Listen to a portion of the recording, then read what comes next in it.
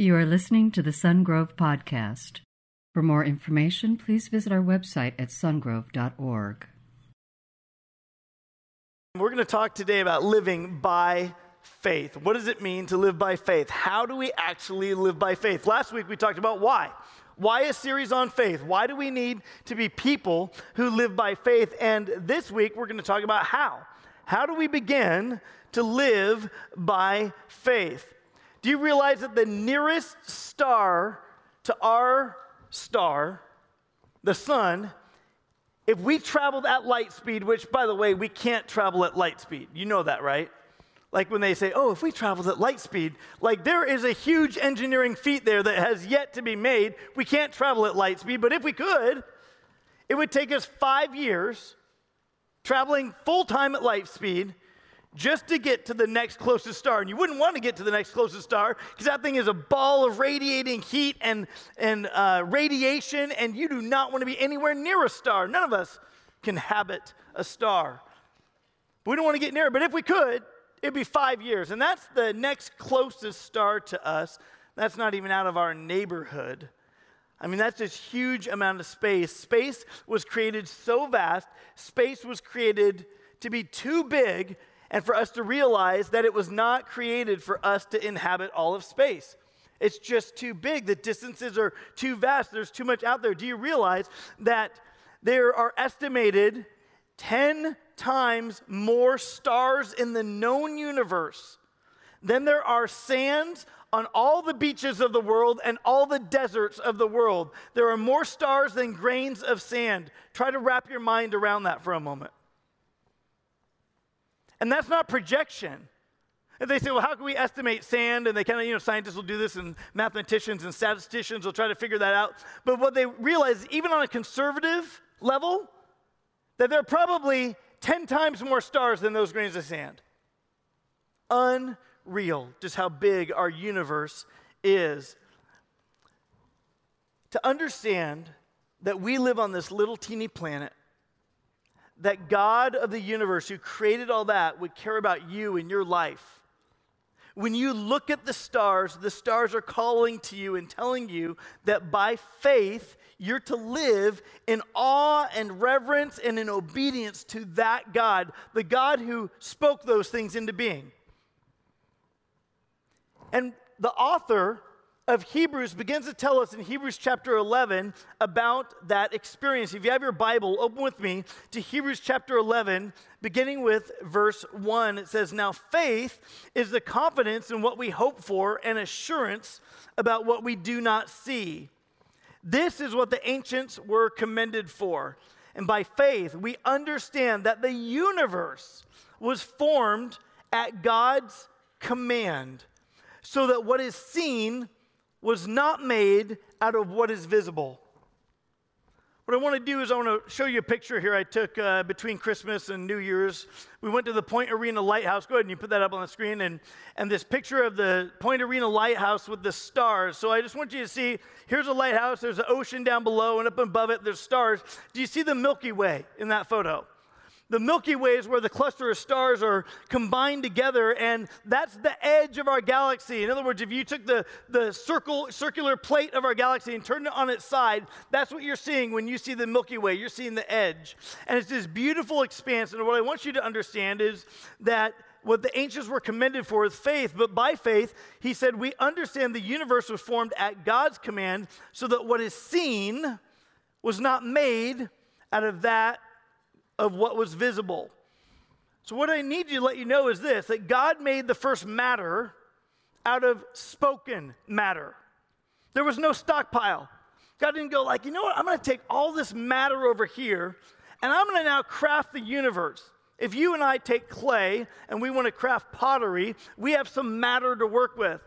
But what we're saying here is that God made it not by anything visible, but that he spoke it into being, that he just, his eternal and trustworthy word said, let there be light, and there was light.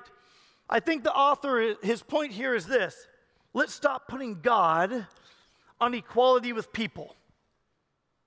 Let's stop taking God and bringing him down out of that vast universe and put him on our little planet and put him in our neighborhood and in your house and make him your little idol, your little God. He's saying, listen, that God who spoke these words into being, in other words, when God speaks, it is very different than when you and I air our opinions. He is a mighty God. And by faith, the ancient people put their faith, and one of the things that gave evidence and credence to their faith is what they saw. That they could see that there was something beyond them. They could see that there was a God who spoke the universe into being. And so all of Hebrews chapter 11 begins to tell us about the people, the very real people who from ancient times put their faith in that God. And he begins to use these as illustrations of because these people put their faith in that God, you, in your age, in your time right now, can put your faith in that God and you can live by faith. And so Hebrews 11:4 says this, by faith, Abel brought a better offering than Cain did. And by faith, he was commended as righteous when God spoke well of his offerings. And by faith, Abel still speaks even though he's dead. Right away, he introduces some characters from the Old Testament. But we need to go back and look and see what this illustration is. You might read this chapter and not have any idea who Abel is. No idea who Cain is. So we've got to go back and we've got to look at one of the first families on earth.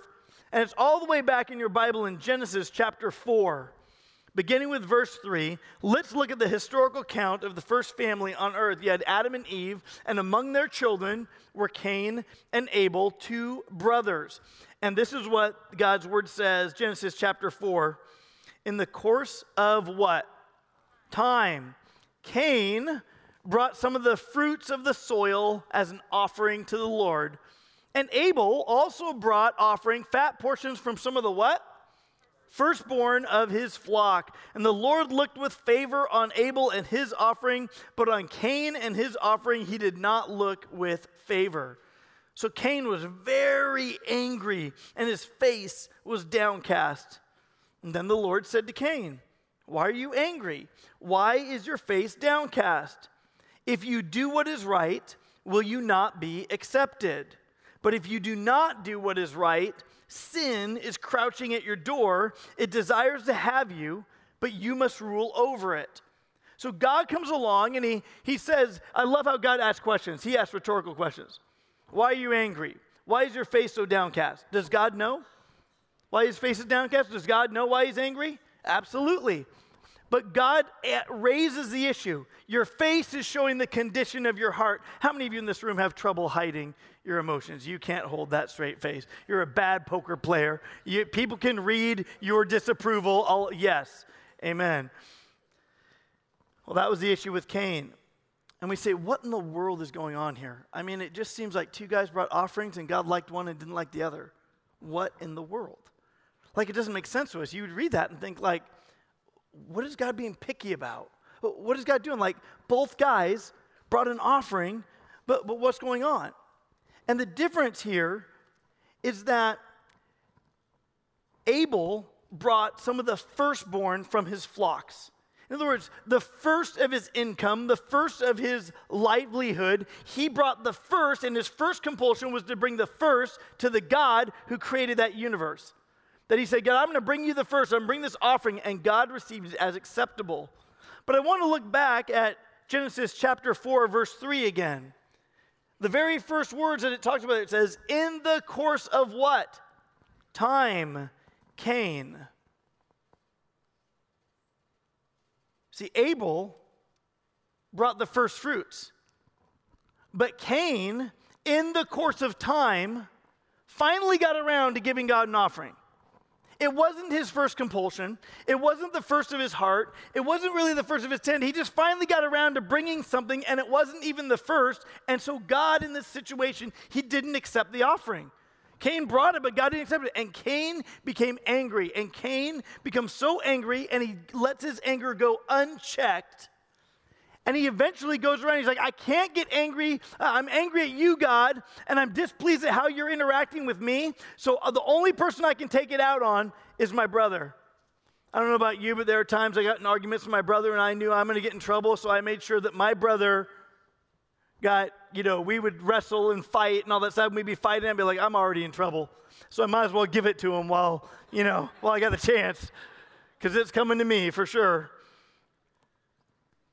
Well, Cain's no different. He's no different than the person who wants to try to do life their way, and they get mad at people who seem blessed by God when God blesses them for doing it God's way. Can you hear what I'm saying? That sometimes the heart of murder starts in you and me. We can't get back at God, but what do? We attack the people who are doing things the way that God instructed us to do. And our world is full of people who have the heart of Cain. And so we find in the Bible the very first human murder. Cain murders his brother Abel. And Abel's blood gets spilled in the ground. And throughout Scripture, it says that the blood of Abel still speaks. That the blood of Abel as a witness cries out. In fact, it's one of the encouragements for us when we see Christian people who are martyred, that they are not martyred and dead and gone, but that their shed blood still cries out. Much like Jesus Christ shed blood still cries out that there is forgiveness available through the real sacrifice of the firstborn, Jesus. Cain was mad because his offering was not the first of his income. Honoring God for Cain, giving back to God for Cain was an afterthought. It wasn't something that he thought about too much. I'll get to it eventually. But I want to refer to you today to this truth that God wants all the firsts of your life. And it's kind of a foreign idea for us. But I want you to understand that God, that creator of the universe, he wants the first of your life. He wants the first of my life. And that's why Satan, our enemy, the opposer, the evil one, he wants you and I to consider the first of life as our own. He wants you and I to think that it's all ours, and maybe in the course of time, we share some with God. But what God says is the first are mine, and what I want so much are the first. God, in a right way, being the God that he is, deserves the firsts of our lives, and you can give God the first of your life by faith. If you're taking notes today, the first thing that God wants is your heart. He wants your heart. In the New Testament, there were experts of the law and Pharisees and others who were trying to trap Jesus. And so one of them comes to him in Matthew 22, verse 35, and this is an expert in the law. It says, one of them, an expert in the law, tested him with this question, "Teacher, which is the greatest commandment in the law?" And Jesus replied, "Love the Lord your God with all your heart and with all your soul and with all your mind. This is the first and greatest commandment, and the second is like it. Love your neighbor as yourself." Were the Pharisees who were trying to trap Jesus in his words, were they loving their neighbor? Absolutely not. So Jesus, in a sense, goes, here's the first, and the second is, you can't have the first, loving God with all your heart, with all your soul, with all your mind, and not have the byproduct of loving others. And so we love God, and we love people, and the first thing God wants in your life that you can give to him is your heart. God, I give you my heart. I give you my heart of stone, and you watch as God makes your heart of stone a heart of flesh. Some of you think, I got to get my heart to be like a good heart before I can give it to God. No. We give God our cold heart, our hard heart, and he makes it a heart of flesh, a heart that has life in it again. He wants your heart. The second thing that God wants is your firstborn. He wants your firstborn. How many of you in the room, by the way, are firstborn in your family? Firstborns? All right, you're special. You are special. God wants all of our children, but God, being the God that he is, gives actually a special honor to the firstborn. In a Jewish culture, the firstborn got twice as much inheritance as the rest of the family. And so basically God is putting as the firstborn, as he's the giver of gifts of our children, he wants us to honor him with our firstborn child. And this is intentional because firstborns are intentional and they're influential. Exodus 13:12. God says, you are to give over to the Lord the first offspring of every womb. Set apart unto me all the firstborn. What did Abel do? when he brought his offering. He brought the firstborn, some offerings from the firstborn of his flock. He brought the first to God. And God is asking you and I as parents, if God has blessed you with children, to honor him with all your children, but acknowledge him, dedicate for him, especially the firstborn. We dedicate all our kids here, and we do child dedication at Sungrove Church. But we understand that there's something unique about the firstborn. Why? Because all people have influence, but especially the firstborn. And I got to tell you, if Satan can mess up the firstborn, it'll influence the secondborn, thirdborn, fourthborn. Do you see where I'm going? But if God gets the heart of your firstborn, if we dedicate the first to the Lord, and then they have choice whether they follow him or not. Parents, you and I, our job is to dedicate. Our job is to help really direct their appetites. Our job is to help modeling, honoring God with the first. But the day comes when our children get up and they go out and they leave the home and they have to choose, will I honor God with the first of my life? And most importantly, will I give him my heart first? Will I be a person who lives by faith? So parents, parenting is by faith, isn't it? We don't know how long we'll have our kids. We don't know, we have no guarantees whether they will ultimately continue to follow the Lord. But what we do know is that we can, by faith, honor God in how we raise our kids. And that's an important thing. In fact, Satan wanted to destroy Jesus, the firstborn of God. Satan wants to bring about your destruction. Whether you're a firstborn, secondborn, thirdborn, fourthborn, Satan wants to bring about your destruction. Satan has tempted you to think that the first, which are dedicated to God, are really just yours all along.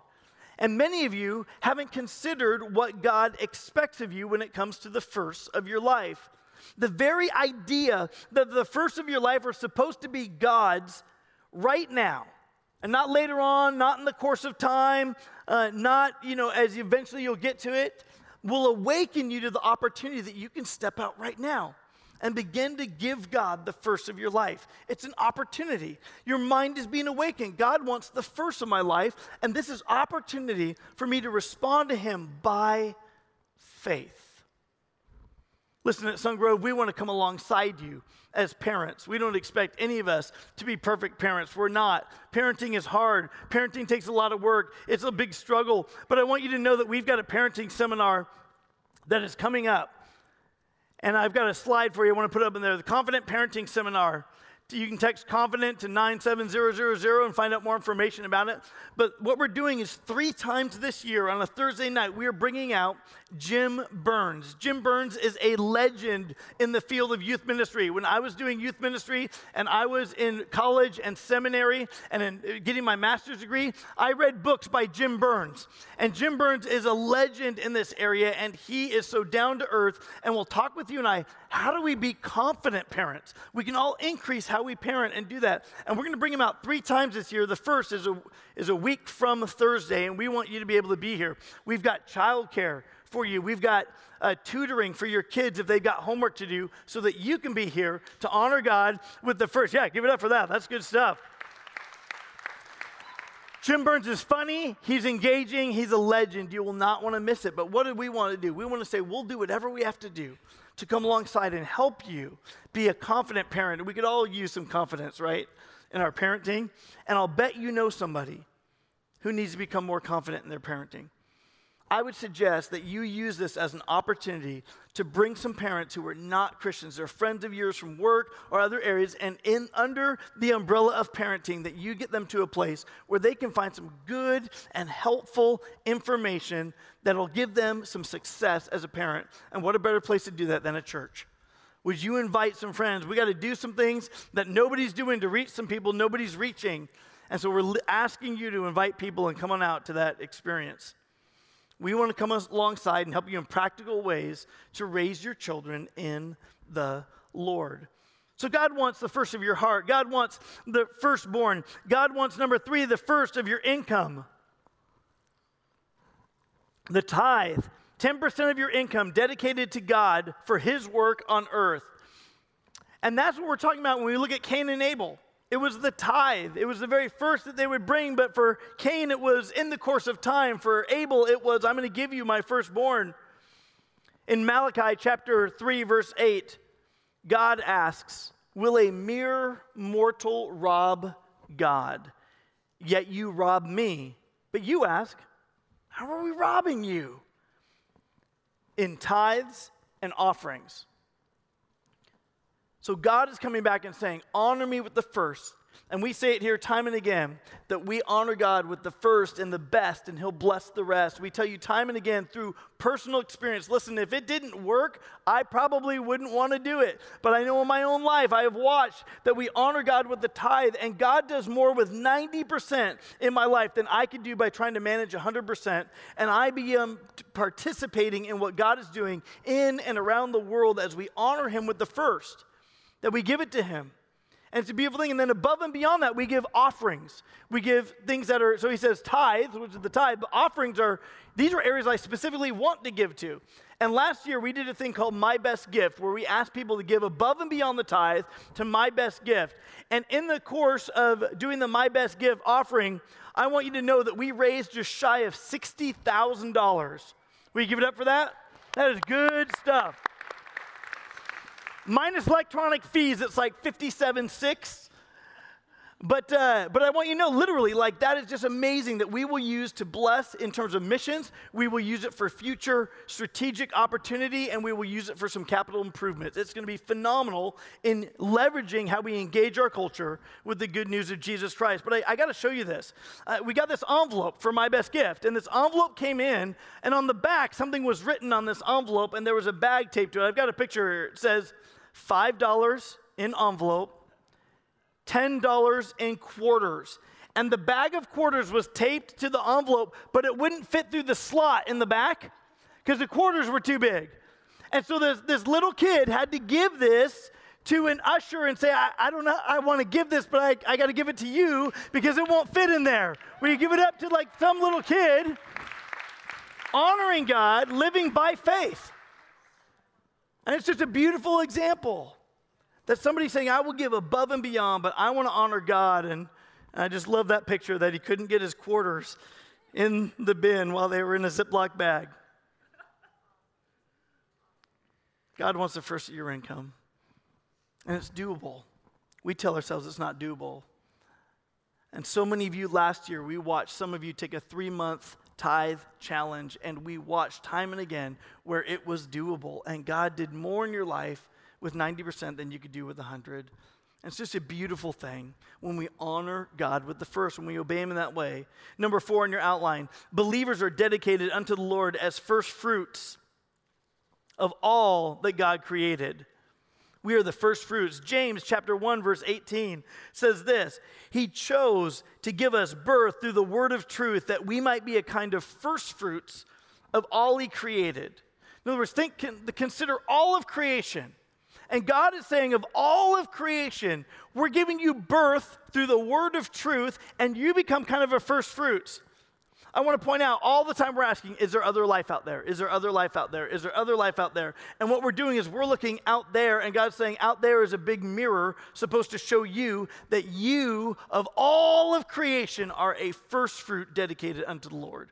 For those of you who believe in the Lord Jesus Christ, as you give your heart to him, God says you are like that first fruit of all he created, he is given. And not only that, but God has given back to us by the death of his son, who conquered death, came to life, and lives with him.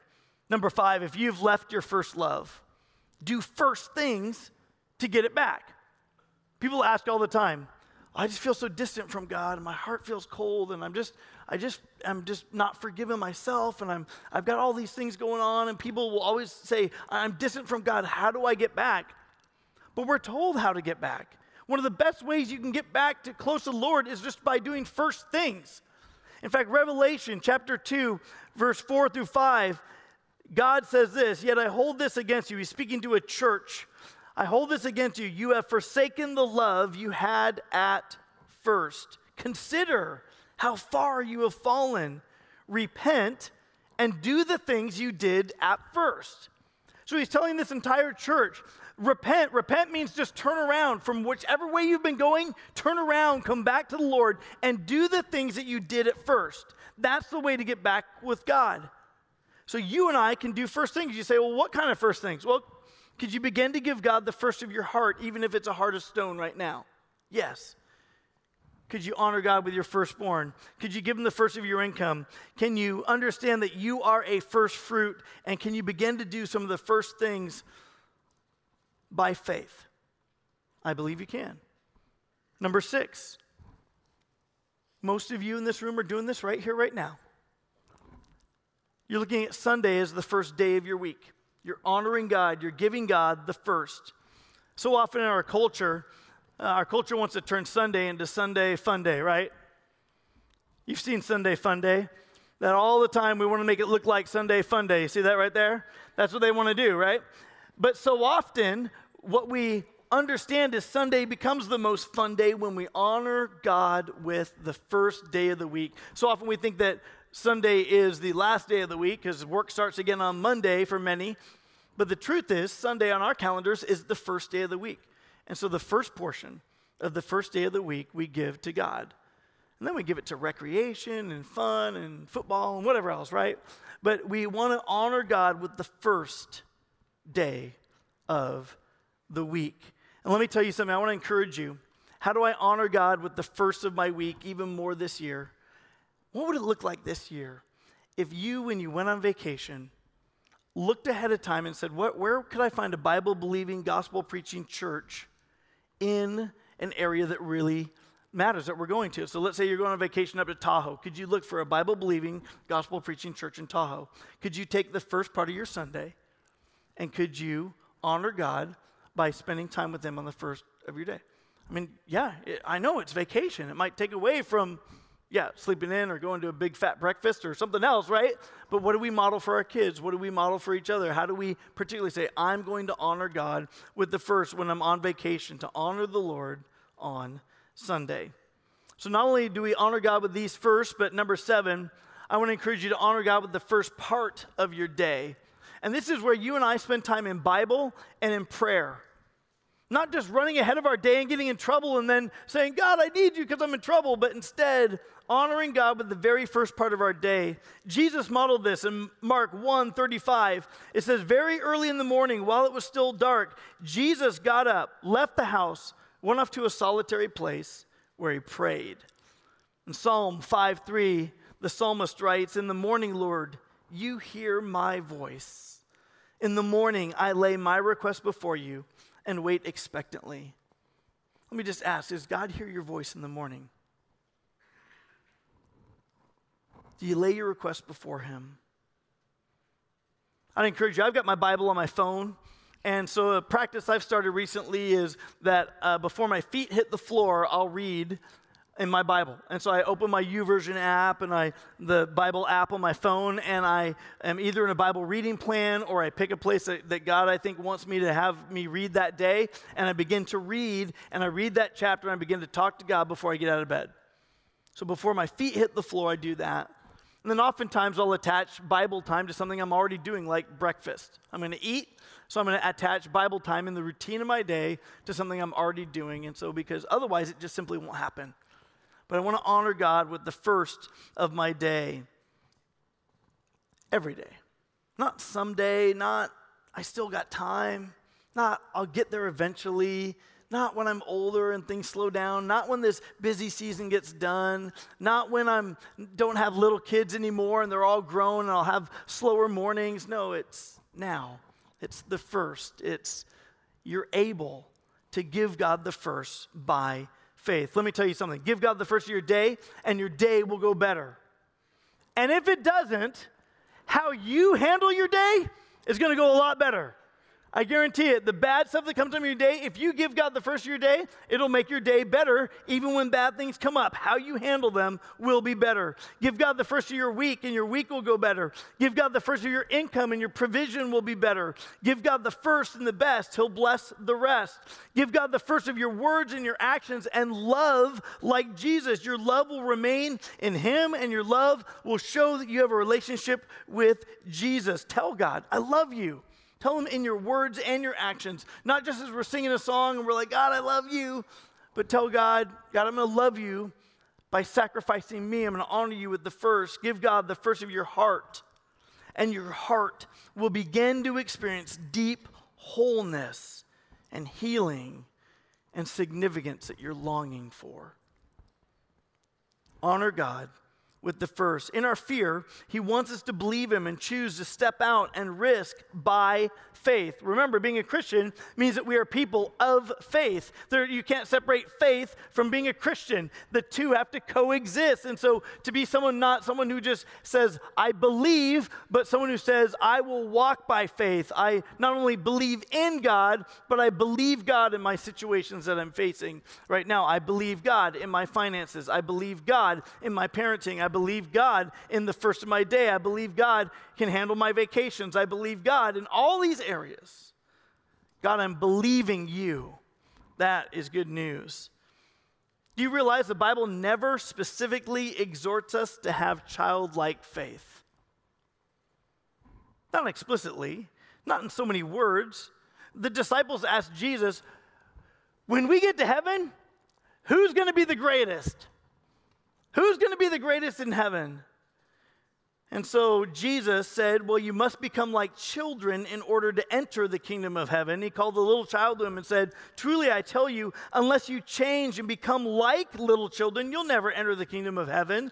Therefore, whoever takes the lowly position of this child is the greatest in the kingdom of heaven. And whoever welcomes one such child in my name welcomes me. So the disciples, their focus on what constituted greatness in heaven and what pleases God, Jesus provided for them a new focus that the way up is actually the way down. The way up is saying, God, I am second. You are first. I'm going to honor you with the first. I am second. Meekness is required. Taking our inner pride and being willing to step into humility and surrender. And the active moment of faith that we say, God, I will cause an act of the will to honor you with the firsts is what's required.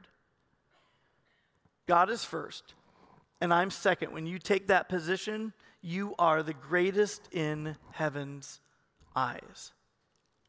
This is exactly what Abel did and why he was commended by God. By faith, James says, humble yourselves before the Lord, and he will lift you up. How many of you could use some lifting up today? Humble yourselves in the Lord. Be real with yourself and with God and with others. He will lift you up. Hebrews 11:4 says this, by faith Abel brought a better offering than Cain did, and by faith he was commended as righteous when God spoke well of his offerings, and by faith Abel still speaks even though he's dead. The issue is always going to be who's going to be the greatest. Are you going to be God of your life, or are you going to give God the first of your life and show him to be God? What are we going to do? Are we going to be people who live by faith and give God the first? Or are we going to be people who cower in fear and we elevate ourselves even though we know God is first? Listen, my decisions made by faith will outlive my earthly life and needs. My decisions made by faith will outlive my earthly life and needs. And on your outline, you've got a blank at the bottom. It says this, by faith, my first will be. And this morning, by way of decision, I want you to write down, this is for you, but I want you to write down what your first is going to be. What are you going to do? Of the first that we look like on your outline, that we walk through to honor God with the first, what's your moment of decision? What's your first going to be here in 2019? This year, we want to grow in faith as people. We want to grow in faith as a church. We want to be people who live by faith. Not just grow numerically, but we want to grow in depth. We want to grow in a way that we are honoring God with the first. And the best way we can do it is by giving God his rightful place, his rightful throne, the God who speaks into creation all that we see, that we can't travel, that we can't fathom. But to honor him with the first. And the beautiful thing is that he gave his firstborn for us. the God of heaven said, I love you so much. I will humble myself and become flesh in the person of Jesus. He'll live a perfect life.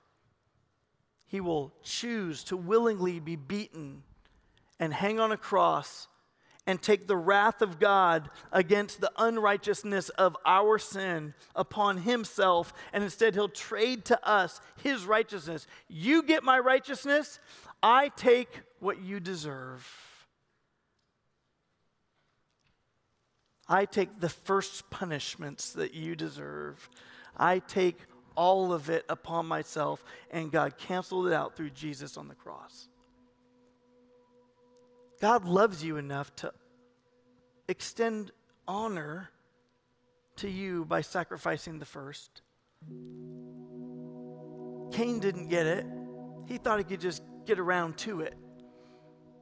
Abel got it.